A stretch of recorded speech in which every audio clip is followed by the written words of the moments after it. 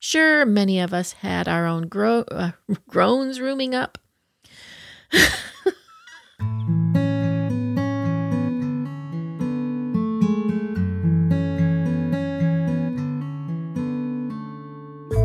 From Boogieland Media, this is On Carlson Drive, a dusty little dirt road of memories from the wit and whimsy of Wendy Bonifield. Today's episode, The People in My Neighborhood.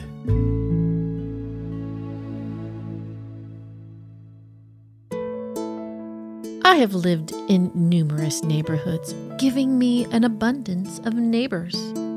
All categories of neighbors are covered. The friendly neighbor, the nosy neighbor, neighbors one never sees. The garage door opens, the car pulls in or out, then the door closes behind them, never making any kind of contact. We've had grumpy neighbors, chatty neighbors, some get a cheery wave, with others a brief conversation. I have shared plants from my yard and received plants from others' yards. I have received abundance from others' gardens, but never shared any from mine, for abundance was not a thing in my gardens. I have explored a number of neighbors from my childhood in previous podcasts on Carlson Drive, so I will concentrate on neighbors from my grown-up years, the married years.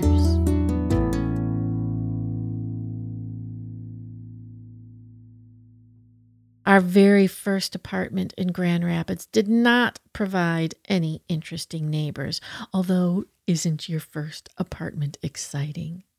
Sure, many of us have had our own room growing up or our very first dorm room in college, but your first apartment, so full of possibilities. As with most first apartments, we furnished ours with hand-me-downs. Randy's sister Rhonda provided us with a bed, a few chairs, and a couple of dressers, the motherlode of hand-me-downs. With wedding gift money, we bought a small kitchen table and a TV. The TV was a 20-inch floor model that was on sale. It lasted many years until we decided it was time for a bigger model. The table stayed with us for over 25 years, used as our kitchen table, then being downgraded to the craft table until a leaf broke, and it was time to say goodbye. We still have a few of the chairs, though, going on their 4th or 5th recovering. Now, posters and pictures taped to the wall that worked in the bedroom or the dorm room were not going to cut it for our all-grown-up apartment. What to do? First, we bought 2 paintings from a hotel art sale. The sale was in a hotel. We didn't buy hotel art. Real paintings. I'm not sure where they got them because there were several of the same picture, only slightly different. Did they have artists paint a bunch of the same ones? Here's the original. Now copy it 5 times. I don't know, but I still have the big one hanging in my dining room. I have always enjoyed it. Sorry, this story is about neighbors, but you can't have neighbors without dwellings, so you'll get a bit of both. Our move to St. Louis provided us with a number of memorable neighbors. We did not personally meet those neighbors in our first apartment, but we could hear them pee. That's how thin the walls were. Our stay was short-lived in this apartment. We left early after the second bomb scare at the abortion clinic across the street. It was also the place Randy and I had our first really big fight. I don't remember what it was about, only that I was so upset I threw up that evening's dinner. We then moved into a converted home with 4 apartments. It was one long row of rooms with pretty wood floors. The building sat next to Highway 44. However, there were lots of trees and a wall between us, so it wasn't super noisy, and you had to work hard to see the road. We never met any of our fellow housemates because we had a back door entrance where the others entered through the front door.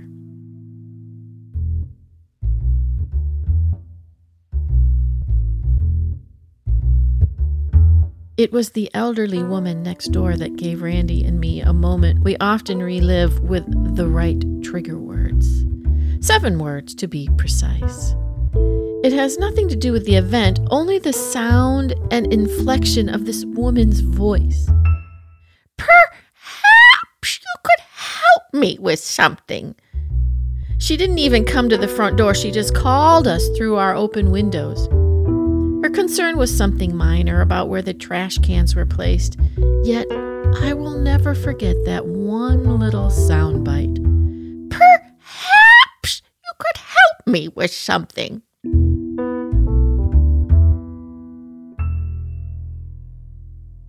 A move from St. Louis to Kansas City found us in a lovely little apartment complex, with the apartments looking over a courtyard with a nice pool in the center. We lived on the second floor. The laundry was in the basement, which was fine, until I had a baby. Then all of a sudden, those 3 flights of stairs seemed impossible. When I went onto the balcony, I could chat with the gal who lived in the apartment 1 flight up. She was friendly and full of advice for this young couple, but she smoked like a chimney. So I never stayed out on the balcony long when she was out there. I never met the guy who lived right next door, but I met his girlfriend a couple times. And when we saw her, we knew it would be a lively night in the bedroom next to us. Ah, the joys of apartment living. I enjoyed living here, but then we added a baby. So when they raised the rent, we decided it was time to buy a house. Our first house, tiny and full of character, provided the quintessential little neighborhood. A 2-bedroom house with a kitchen, dining room, a living room, and a partially finished basement. It had an attic room with a little bathroom, but it was not very useful for us at the time. We allowed a young friend to stay in their room for a little while, and she made it work, even though it was awfully cold up there. We paid $84,000 for that little house back in 1994. I wonder what it's worth today. Teresa from next door was chatty and filled me in on all the other neighbors. I have a sad memory connected to her. It involves the family cat from across the street who loved Teresa. He would come running to meet her whenever she returned home, and this particular day, as she pulled in her drive, she started to back up for some reason. Sadly, she did not see the cat, and she backed up right over this poor kitty. I can still see it happening in slow motion in my head. I tried to shout at her to stop, but it wasn't in time, and we both watched in horror as the kitty flopped around and quickly died. Teresa was beside herself. Oh, he was such a nice kitty. And what was she going to tell the family? I helped her put him in a shoebox, and when she took him back to his family, I cleaned the blood off her driveway. Then I went home and cried and cried. The family understood and were not mad. After all, that cat loved Teresa more than anyone. Teresa bought our house when it was time for us to move. We were putting a fresh coat of paint on the outside, and she asked us if by any chance we were moving. She had always loved that house, and now her aunt had left her some money so she could afford to buy it. So that was the easiest house sale of the century. The couple on the other side of us were wonderful people, the kind of neighbors who bring the whole neighborhood together, one by knowing everybody's business, along with hosting barbecues and potlucks to create community. The family down the street included a little girl the same age as my oldest Erin, providing a fun little playmate. Although this little girl was oh so full of vim and vigor, making for a rather wild play date. Across the street lived Esther. Esther struggled with multiple sclerosis. She could walk only a little and relied heavily on a wheelchair. Often she would need help carrying something from her car or moving something around her house. One time she asked me to come over and help her pick out an outfit. I think my phone number was on her speed dial. This was the image we had for someone with MS, and it was frightening to think of when Randy was diagnosed with MS many years later. We have been very fortunate, and Randy has much better mobility. We have learned MS looks different for everyone. Our next house was provided by the company Randy worked for, and we did not stay there long. Consequently, we didn't get to know our neighbors, although the church parking lot next door was a fun place to ride bikes and play, as well as the giant backyard. The elementary school was located at the end of the street, making it a nice walk when Aaron started kindergarten soon after we moved in. And Grace was born when we lived in that house. We moved a few short months after she came home from the hospital. Not great timing. A move is always a challenge, but add a tiny baby to the mix, and that amplifies the challenge. Our next move was to Blue Springs. We lived in our Blue Springs house for about 5 years, and the most memorable neighbor was next door. They were super nice people, again, full of wisdom for this young family. Janet loved to garden and was an expert on hydrangeas. Larry would sit on the back porch and shoot squirrels. She gave me a few hydrangea plants for my garden, and I took one with me when we moved into our current house. Larry did not give me any squirrels. The elementary school was a few short blocks from the house. However, school policy dictated that all children were picked up for school by buses. Children did not walk to school, and parents did not take them to school. Everyone rode the bus, no matter how close they lived. The bus stopped right in front of our house and picked up my girls, as well as the little girl who lived across the street. Emily came over to our house about an hour before school started, so she wasn't alone in her home after her parents went to work. It worked out fine. My girls were happy to have a friend over every day before school. Emily was right between Aaron and Hannah in age, and all three played very well together. As opposed to our other little visitor, Diane, invariably she would break something and she caused drama. Aaron and Hannah played together very well. But when Diane was around, I could count on an argument. I was never able to pinpoint the problem. Consequently, playtime with Diane was not my favorite. I had a friend, too, who lived only a few blocks away, and once we got our girls to school, we would meet halfway between our houses and go for a walk. We each had 3 girls at the time, about the same age, so we would bring our little babies out in our stroller and enjoy a good walk most every weekday. We enjoyed Blue Springs, and I loved my house, but Randy got a new job about 45 minutes away. It became clear we needed to move closer to his work. We tried to stay where we were, but it was a long commute, especially when gas prices, went over $1.90 a gallon. The Blue Springs house took forever to sell. We moved into our new house in Overland Park before we sold this house. That was very stressful. Yet, God is faithful and we survived. Originally, this was going to be one story of all my neighbors, but there have simply been too many colorful characters in my life. And the street of our current home is so full of wonderful people, I'm going to have to give it its own episode. So stay tuned for These Are the People in My Neighborhood Part 2, or Here Are More People in My Neighborhood, or maybe Confessions of a Nosy Neighbor, or better yet, I confess, I am the nosy neighbor.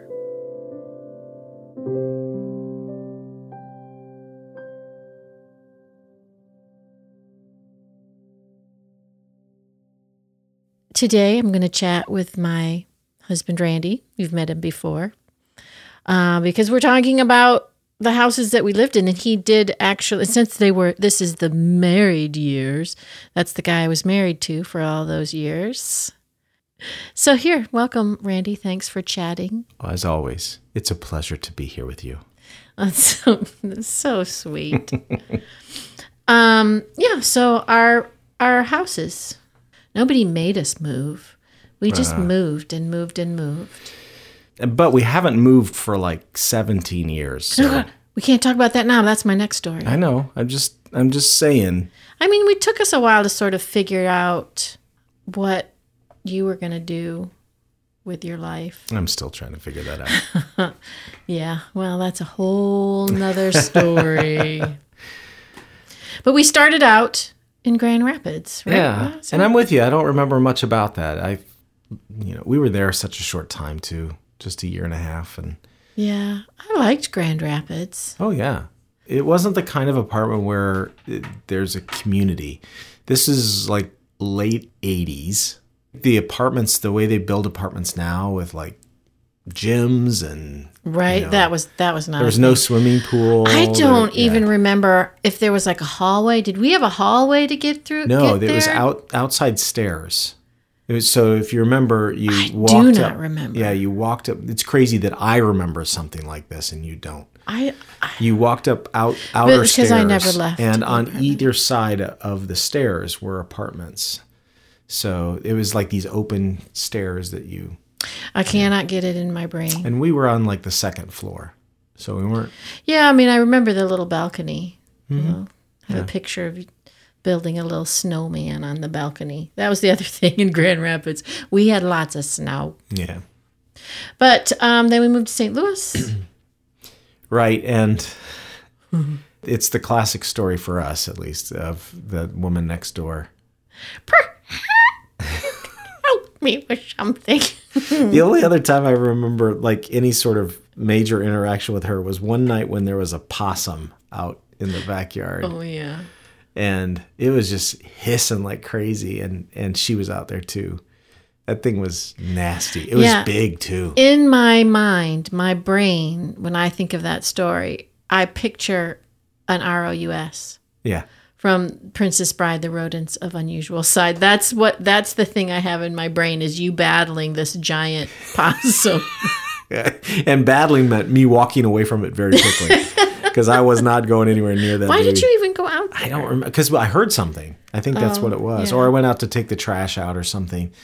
And all of a sudden, there's this thing just hissing at me. I'm like, holy cow. And she was out there for some reason. Do you remember the time, and maybe it's the same story, when she talked to us through the window? Oh, yeah.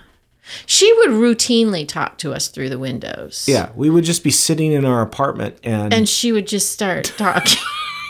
I mean, this is city dwelling. So the houses are really close to each other. We were on the first floor. Right. So she'd be out, just in her yard, and she might see one of us and start talking to us through the window.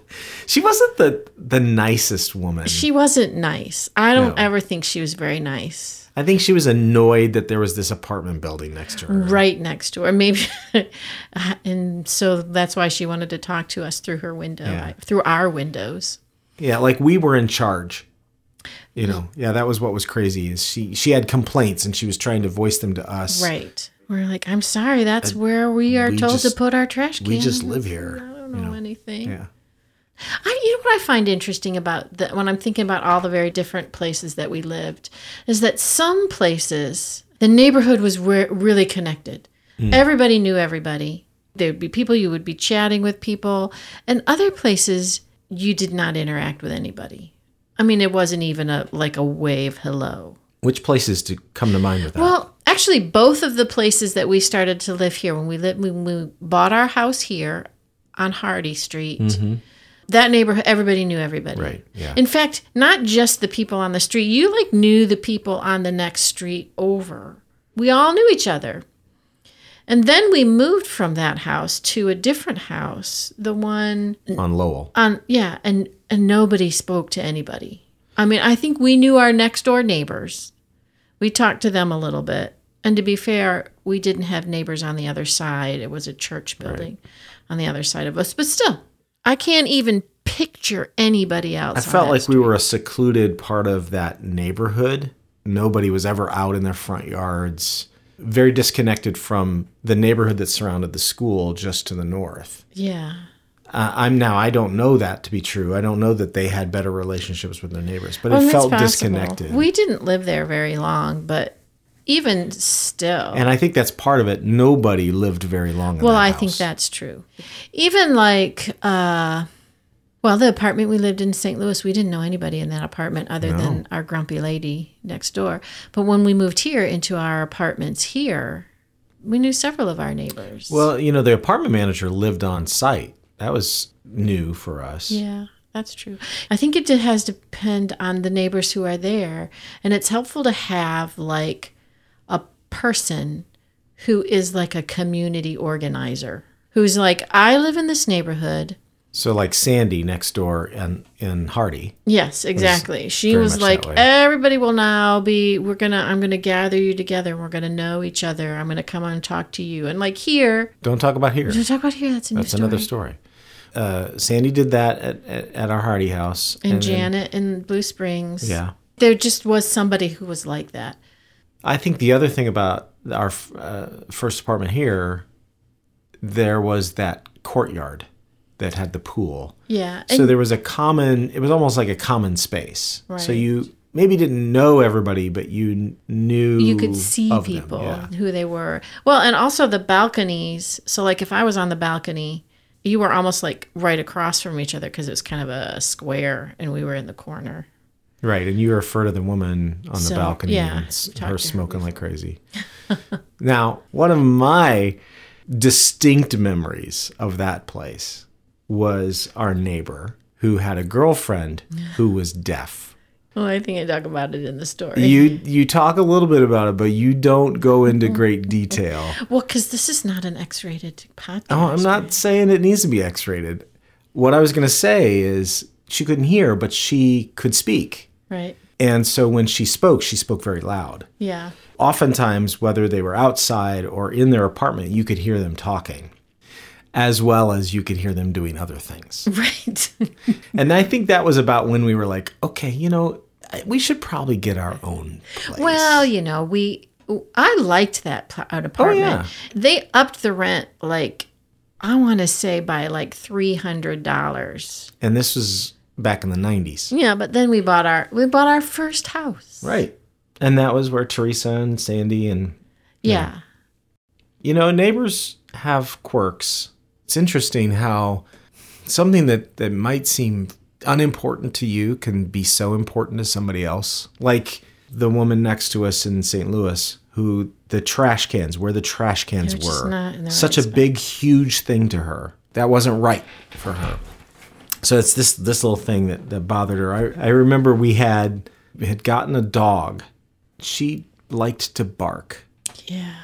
I remember Larry and Janet. Larry finally at one point was like... Yeah, it's funny is that I remember Larry and Janet being really nice people, but I also remember them being kind of... Scary? Yeah, so like the dog thing, but I get it. That dog was... Yeah. There was one time I remember where I had the sprinkler out and the girls were playing in the sprinkler. It was going over our fence and getting into their yard, and she came over very unhappy that the sprinkler was getting on her plants. And it was the wrong time of day for them to get wet. Yeah. And I was like, I'm so sorry. I just moved that. And also we had a basketball hoop in our front yard, and the boys down the street, they didn't have a basketball hoop, and we'd let them come and shoot baskets and play in our driveway and shoot baskets. And they did not like that. They did not like that at all. There is something nice when you form a relationship with somebody near you, like Sandy and Joe and Sandy. You trusted them, and if you were away, you could say, "Hey, we're going to be gone for a week." Right? Yeah, you give them a key to your house, and you feel perfectly safe about that. Yeah, and other places you don't find that at all. Yeah, it's good. There's something so valuable about knowing the people around you. I don't know if it's a regret. It's more of a question of why don't I do this better? You live really close to all these people. You're next door to them. Why don't we form relationships with them like you do, say, with somebody at church? I don't know if it's, me thinking, they've got plenty of friends, they don't need me. Or if it's more of like, I want to keep a certain distance because they're near me and they might have questions about the neighbors or... I really think there's a whole lot of issues that play at that because I think the same thing sometimes. I'm not very good at making friends with the people around. I'm not very good at making friends, period. But you would think if I was living right next door to somebody, we could be good friends. I think one is that we moved a lot as kids, and that your neighborhood was not really, like my mom talks about her neighborhood, and she lived in the same house her entire life. And the people in that neighborhood, they were friends. They went out and they played together and they were always there. But we moved a lot, and you just didn't really make an effort too much to get to know your neighbors because you knew in 3 years you were going to move. Mm-hmm. And secondly, we're just not very friendly. I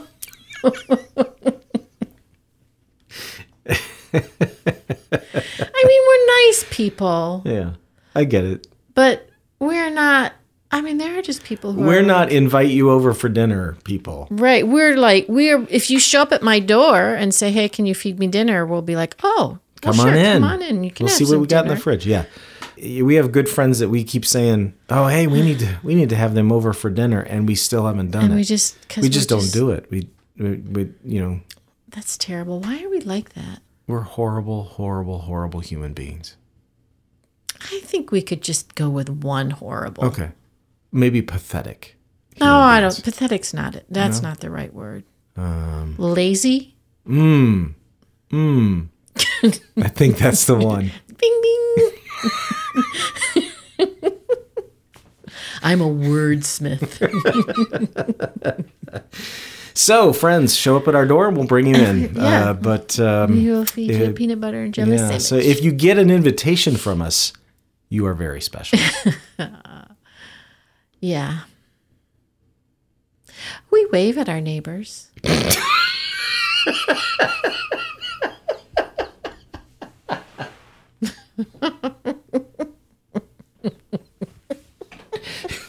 I mean, that's something, right?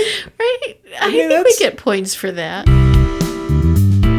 This episode of On Carlson Drive was produced for Boogieland Media by Randy and Wendy Bonifield and distributed through our friends at podbean.com.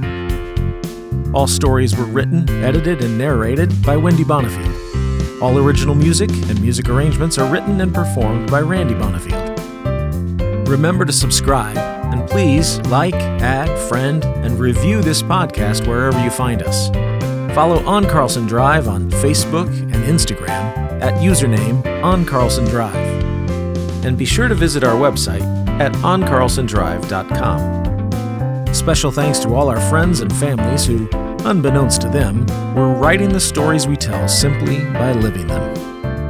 Join us in 2 weeks for a new episode. Until then, thank you for listening to On Carlson Drive.